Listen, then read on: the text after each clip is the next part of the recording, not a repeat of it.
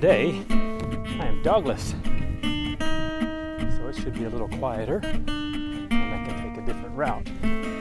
Maybe will not leave me so breathless as usual. Today I want to answer some questions that we commonly get as missionaries.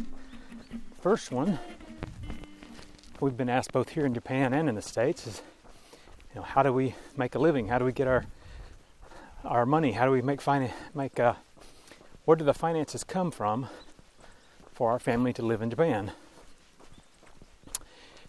And there are different ways that different mission organizations and different missionaries do it, but here's the way that we do. We were appointed as missionaries, sent by our home church, and joined a mission board in 1998. We spent the next 4.5 years visiting something like 200 churches. At each church, we would share with them who we were, our home church, and share with them the need in Japan for workers, for missionaries, for pastors, for Christian workers of all kinds.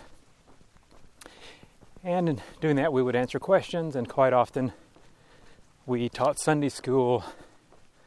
I would preach.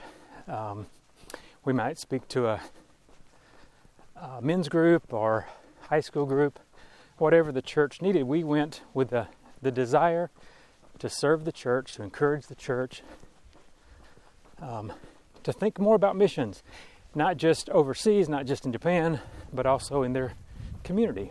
So one of my themes in pre-field was thinking about Moses, and the rod that he had was something that he had as a shepherd to take care of his flock. But when he began to lead the children of Israel out of Egypt, God used that rod, that staff, and from there on it was called the rod of God. So it was his tool as a shepherd. That's what he brought into this equation. And then God used it and became God's tool. So I really challenge people, and continue to do so, challenge people that you've been given gifts by God, and you have an opportunity to use them for Him, for His glory. When God uses you and uses your gifts, you have spiritual fruit that comes from that.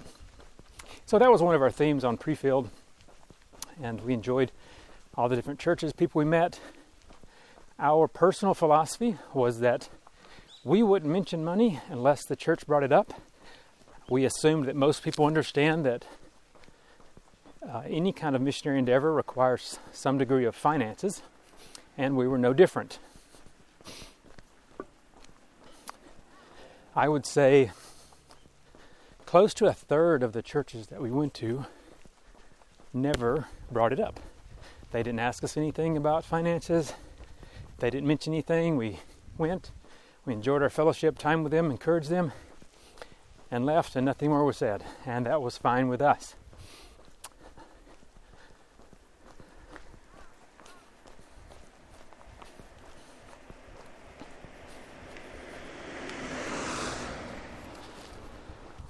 But the majority of the churches did ask, how is your support? How are your finances? How can we pray for you? And many of them asked how they could help. Those churches ended up being a few less than 40, I think, 37, 38 churches, ended up partnering with us in our home church and provided our full finances to go to Japan after 4.5 years. And most of those churches have stayed with us for the last 20 plus years. In addition to, currently I think we have 35 or 36 supporting churches, we also have around 20 or so individuals who have supported us over the years. So, how do we stay in Japan? How do we live? We've partnered with people, churches, and individuals who, as we do, see that there's a need for people in Japan who are committed to seeing the gospel at least available, to see Bible teaching, to see churches started, encouraged, to see leaders built up, trained. And that's what we've been attempting to do for the last 20 years.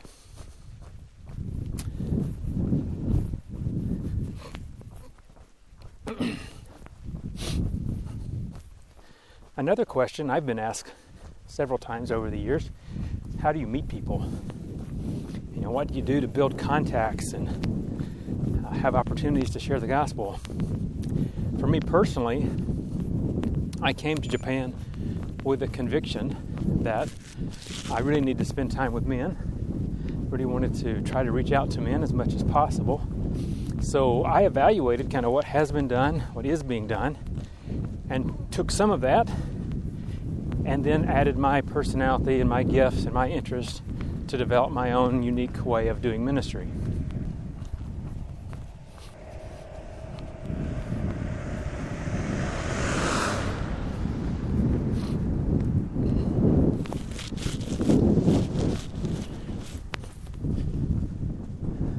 For me, what that has meant is that even in language school, I started looking at clubs I could join that were primarily made up of men. So in language school, I joined a remote control airplane club.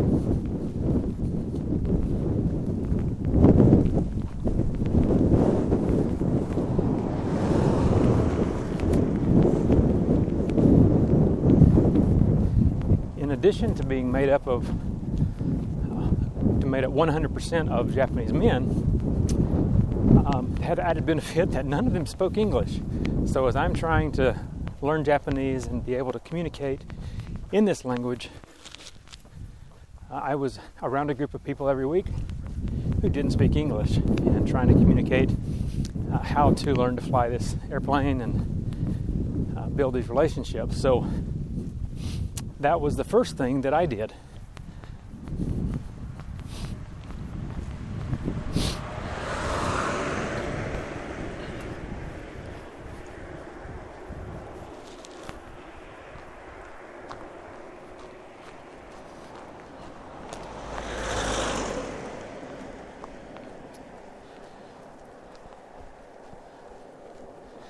Down the road, one of the things that I did that was similar, kind of branched off from that remote control idea, or from the airplane idea at least, was to race remote control cars. And I had done this a little bit in the States before we arrived in Japan and realized that it was a great activity for building relationships. And remote control cars, if you've never been to a track or seen how they do it, a race is like 5 to 7 minutes long.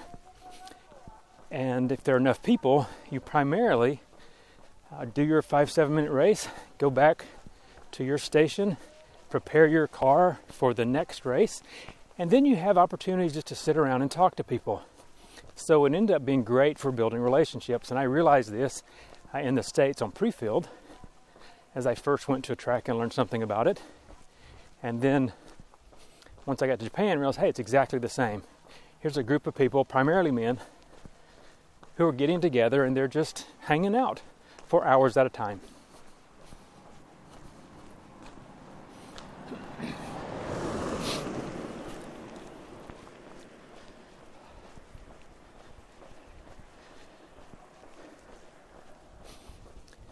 So really the primary question that I asked in all of the outreach, thinking about spending time with men, is where are men when they're not at home and they're not at work? And what I really quickly realized is that ends up being their hobbies. There have been people I've gotten to know at their business, primarily small business owners, where it's not their hobby time. But for most men, if they have a normal job, they work in an office or a factory or something like that, when they're at work, you don't have a lot of opportunities. When they're at home, you don't have a lot of opportunities. So what are they doing when they're outside their house? And that has been easily hobbies, things they're interested in whether it's running, motorcycles, music, remote control cars, you name it. There's a million things that people do. The interesting thing for me, as I got to particularly Kumamoto, where we are now, I bicycled a lot, and I would bicycle around to visit people, also to run errands. And I got to thinking about them passing all these little bike shops. It's like, well, surely some of these are owner-operator, really small shops. And some of them you could stop and talk to the owner. So I did get to meet and develop good friendships with some of owners of some of those small bicycle shops. Had opportunities to share the gospel. One of them was really interesting because he also kind of sponsored a club through his bike shop.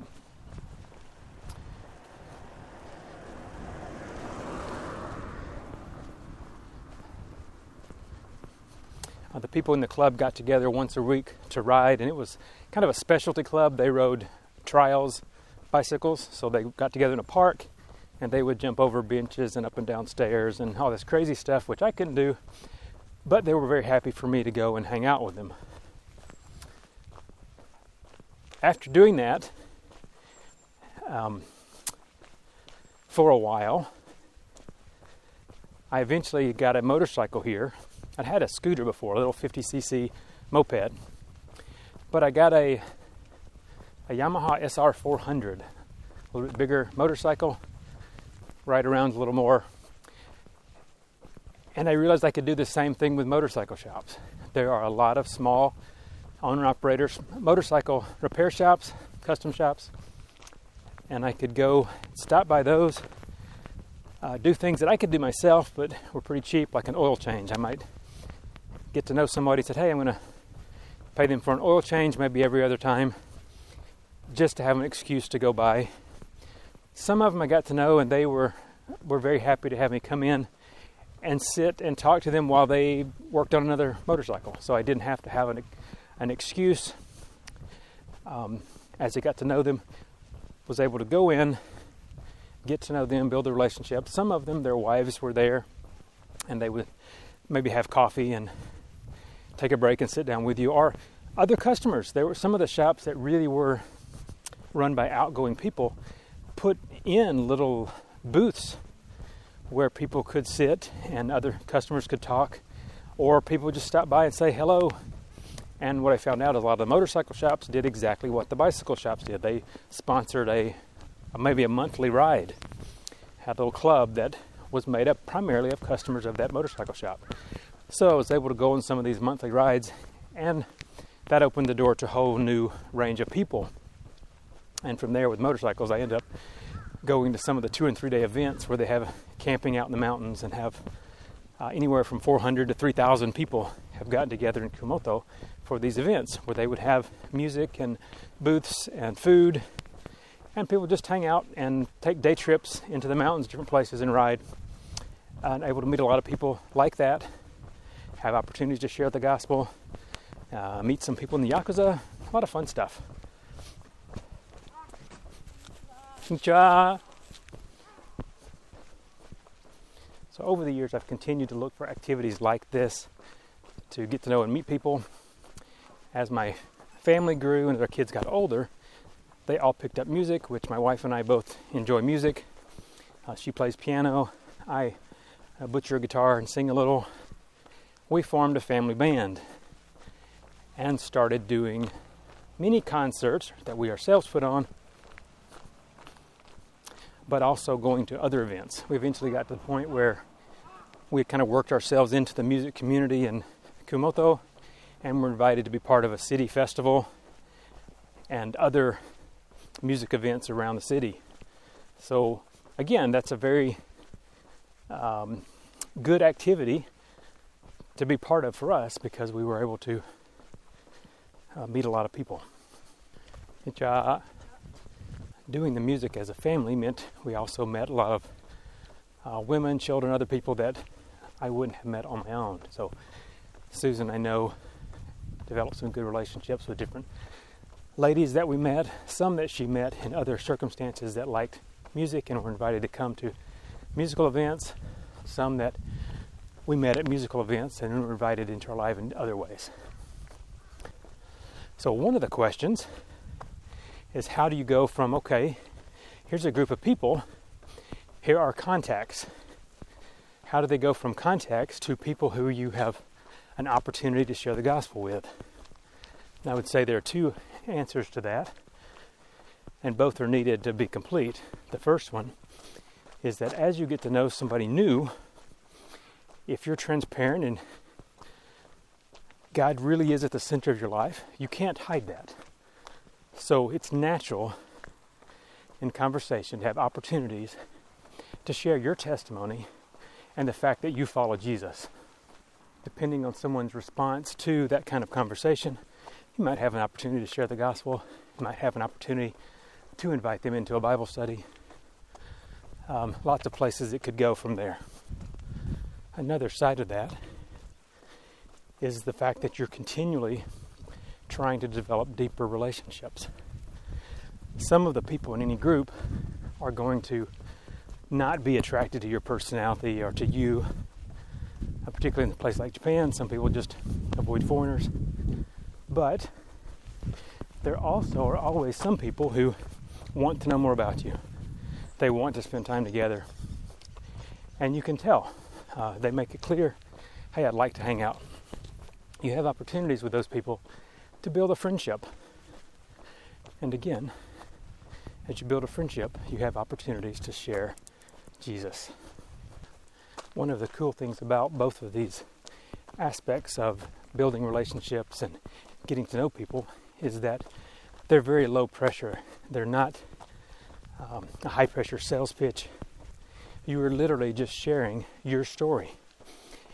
As a Christian, my story includes God. Who I am is based on what Jesus did.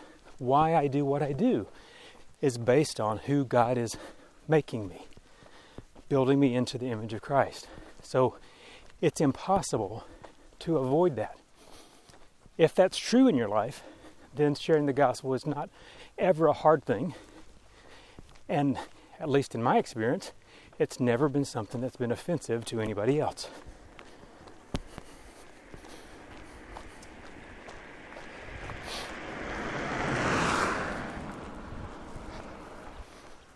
I have multiple men that I'm building relationships with now who have expressed clearly, I'm not really interested in spiritual things. In spite of that, they still seek me out. They still want to hang out. They still want to do things together.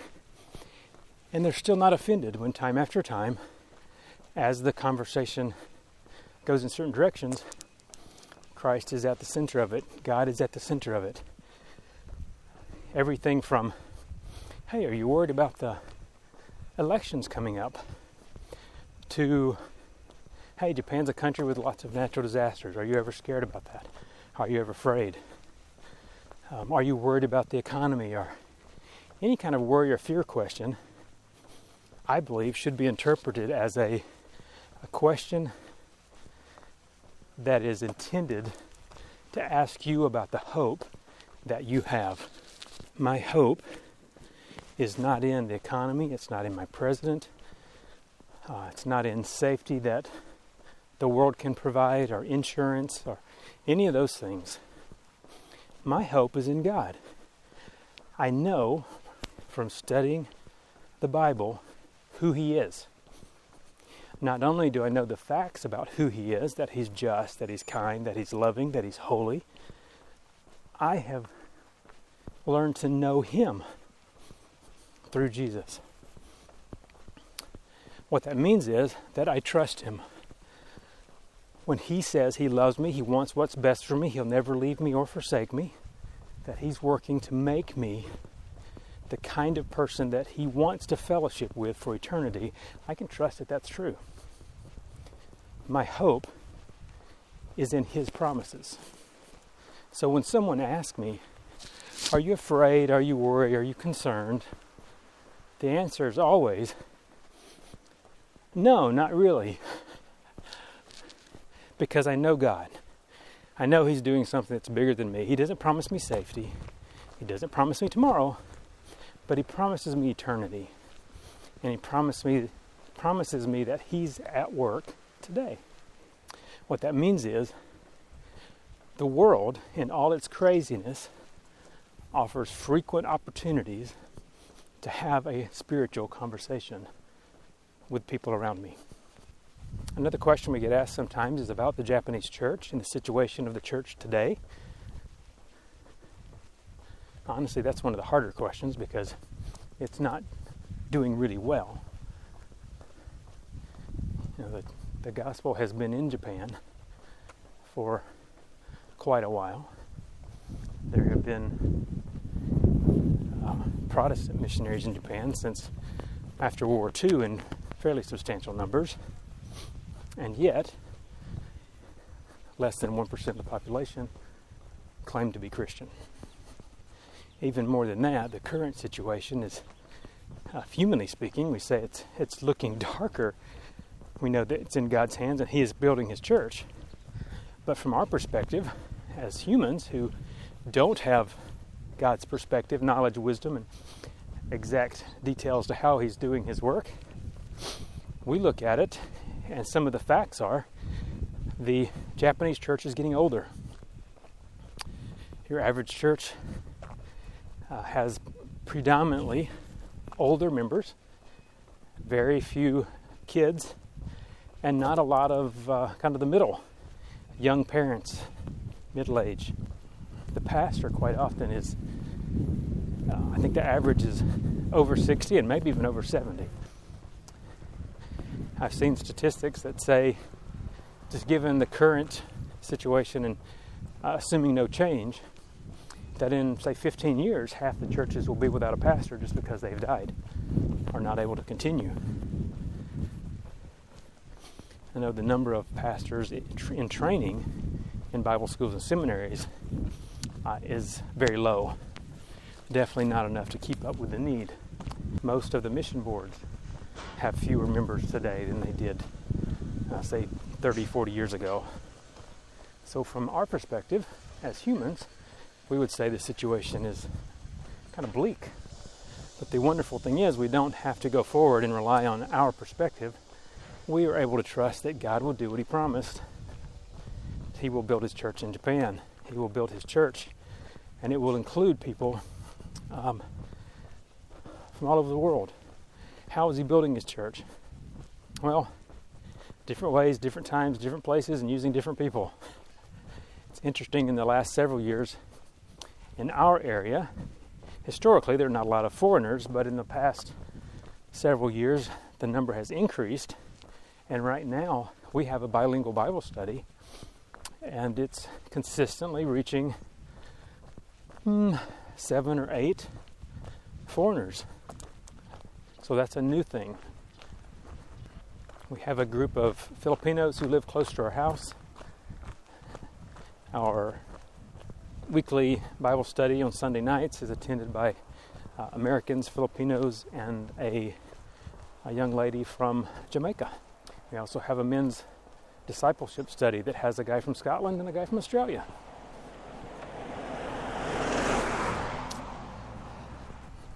So God is at work building His church in different ways. A lot of these have married Japanese here for the long haul, and maybe their kids will be the ones who are really prepared to go forward with the gospel in Japan. One of the questions we often get asked is what it's like to live in Japan as a foreigner, and isn't it just like America? They have all the modern conveniences. It should be easy to live there. And that's true to a large extent. It's very easy to live in Japan as far as finding your basic needs and finding food you can eat. But there are several big differences that do make it challenging at times. Practically, one of the big differences that we're dealing with right now is it's in the middle of the winter. There's no central heating or air conditioning. So if you're not used to that, that makes life a lot more challenging. Now, I grew up that way, so we had a wood stove, and you wake up in your bedroom and there's no heat. You make a run for the wood stove to get dressed in the morning. You have a little electric heater or something in the bathroom, get a shower and warm it up enough not to freeze. when you get out and dry off. Well, that's essentially the way we are here. None of our bedrooms have any heat. We do have a wood-burning stove. The last several years before that, most people use, and we used, kerosene. And I gotta tell you, it does not work anywhere near as good as the wood heat does. So with wood heat, we can heat our living room and the kitchen to a pretty decent level. With kerosene, really, you have to have a kerosene heater in the room you want to heat, which would mean a kerosene heater in the kitchen and in the living room. And really, even the living room, it doesn't quite keep up, and that's partly you'd have to see it to understand, but it's really two rooms, and there's a sliding system of doors in the middle so you can close it off. And if you close it off and only use half of the living room, then you can heat that. It's probably a 10 by 15 room. You open it up like we do, have company and all that kind of stuff, it's really hard to heat that whole space. Part of the heating difficulty comes from the fact that there's no insulation in our house. And a lot of the older houses didn't have any. I haven't lived in a newer one. I don't know how much better they might be, but it's hard to heat. There's gaps in air coming in and bugs and all that kind of stuff. So that's one of the things practically that can make life quite a bit different. Both my wife and my older daughter have had chilblains, which is a step before frostbite, and that's primarily from house, cold feet, cold tile in the bathroom. That's just a reality here. It's fairly common, but you wouldn't really expect to have that from your house in America. There are differences in cooking and different things. Most people don't have an oven here. If they do have, it's a microwave / convection oven, so it's smaller than what you're used to in America. It makes cooking somewhat different. You use propane to cook on rather than electric. Electricity is kind of expensive, but that's pretty easy to adjust to.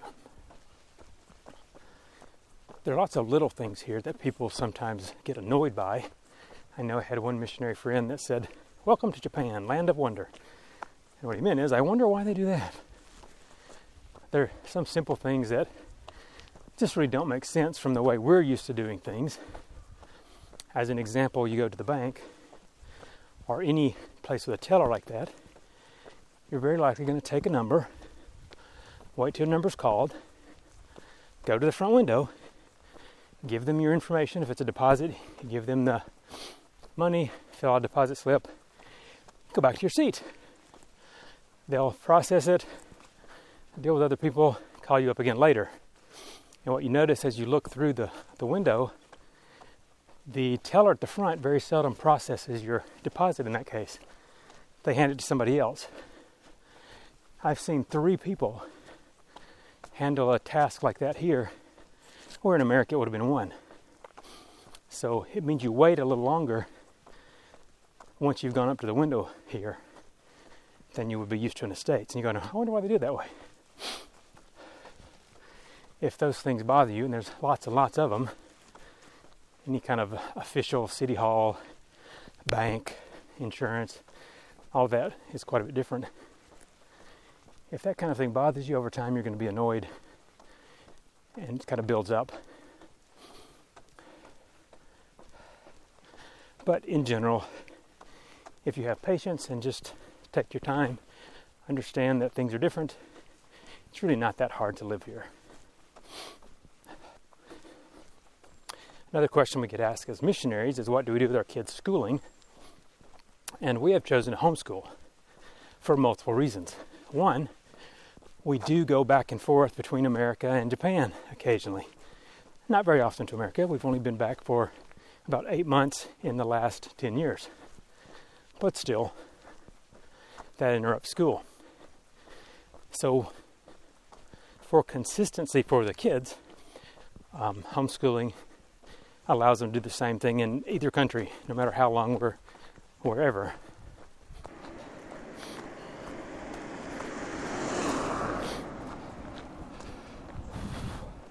That's probably not the primary reason that we homeschool, though. My wife, Susan, was homeschooled. Her mom was one of the first 10 or 12 in their state to homeschool. back 40 years ago. So she's very familiar with the benefits of homeschooling. And any negatives that you might see, we've had opportunities to think about and consider how to overcome those. People often talk about the socialization, not spending enough time with kids. For us, that's never been an issue, partly because, we're trying to raise our children to become mature adults, not to be comfortable children. One of the benefits of homeschooling and the socialization as we have done it is that our kids are very comfortable talking to adults. Since they're going to be adults eventually, that's a good thing, rather than being comfortable with kids and not knowing how to talk to adults and having to grow up once they leave home. Our kids are very mature and able to do that now. We've also looked for opportunities for them to be part of things in the community. So all our kids do karate. That's been a great outlet, both for meeting people their age, people older. It's also fulfilled some of the need for exercise, some kind of sport, if you will. They have all loved it. Well, okay, I take that back. My youngest daughter, Melody, has not always loved it, but she has done it, and it's definitely been good for her. And then in addition, we do have other missionary kids here. They've been able to build relationships with them, and they've benefited from that over the years as well. The second reason that we really homeschool is because the culture here is a culture without God. Particularly in the younger grades, when your children are very susceptible to peer pressure, they're learning to think. Still, as a child's in first, second grade, you're still working on discipline issues, helping them to understand right from wrong, how to relate to people, sending them to a school where most of the time 100% of both the students and the teachers are without God. They get nothing that's going to support what you're trying to teach them at home. And you've given away a big chunk of their day to the school. In any culture, I think that's a bad idea. For us, as a no-brainer, we're definitely not sending our kids to school and have the school make our job harder. So we really haven't had any real discipline problems once our kids got to be 9 or 10. Really, at 9 or 10, you're done disciplining actions and words, and we begin to work on and talk with them about attitudes. And that's an ongoing battle even for us as adults, to have the attitude that we need to have when it's time to do things we don't really want to do. But to be able to have that conversation and not be worrying about basic obedience and basic relationship skills really has helped us to encourage our children to build and develop their own spiritual life.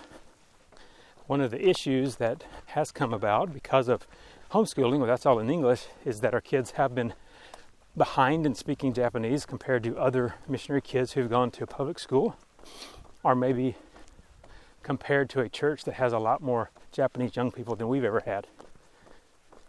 But at the same time,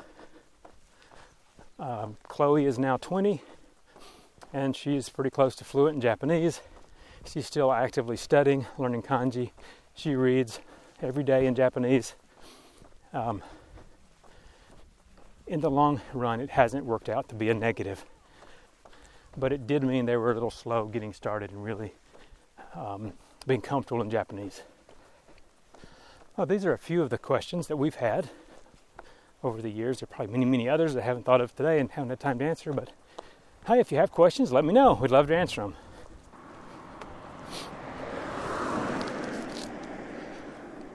These walk and talk sessions are a chance for me to multitask, get some exercise, some time alone, and also to let you know a little more about Japan, our life, missionaries, to talk about current events or anything that I would like to talk about or that you would like to hear about. So let me know. We would love to hear from you. Hopefully, eventually, I'll be able to figure out a way to get feedback and questions from people who might be interested and try to answer those questions on these Walk the Dog Wednesdays.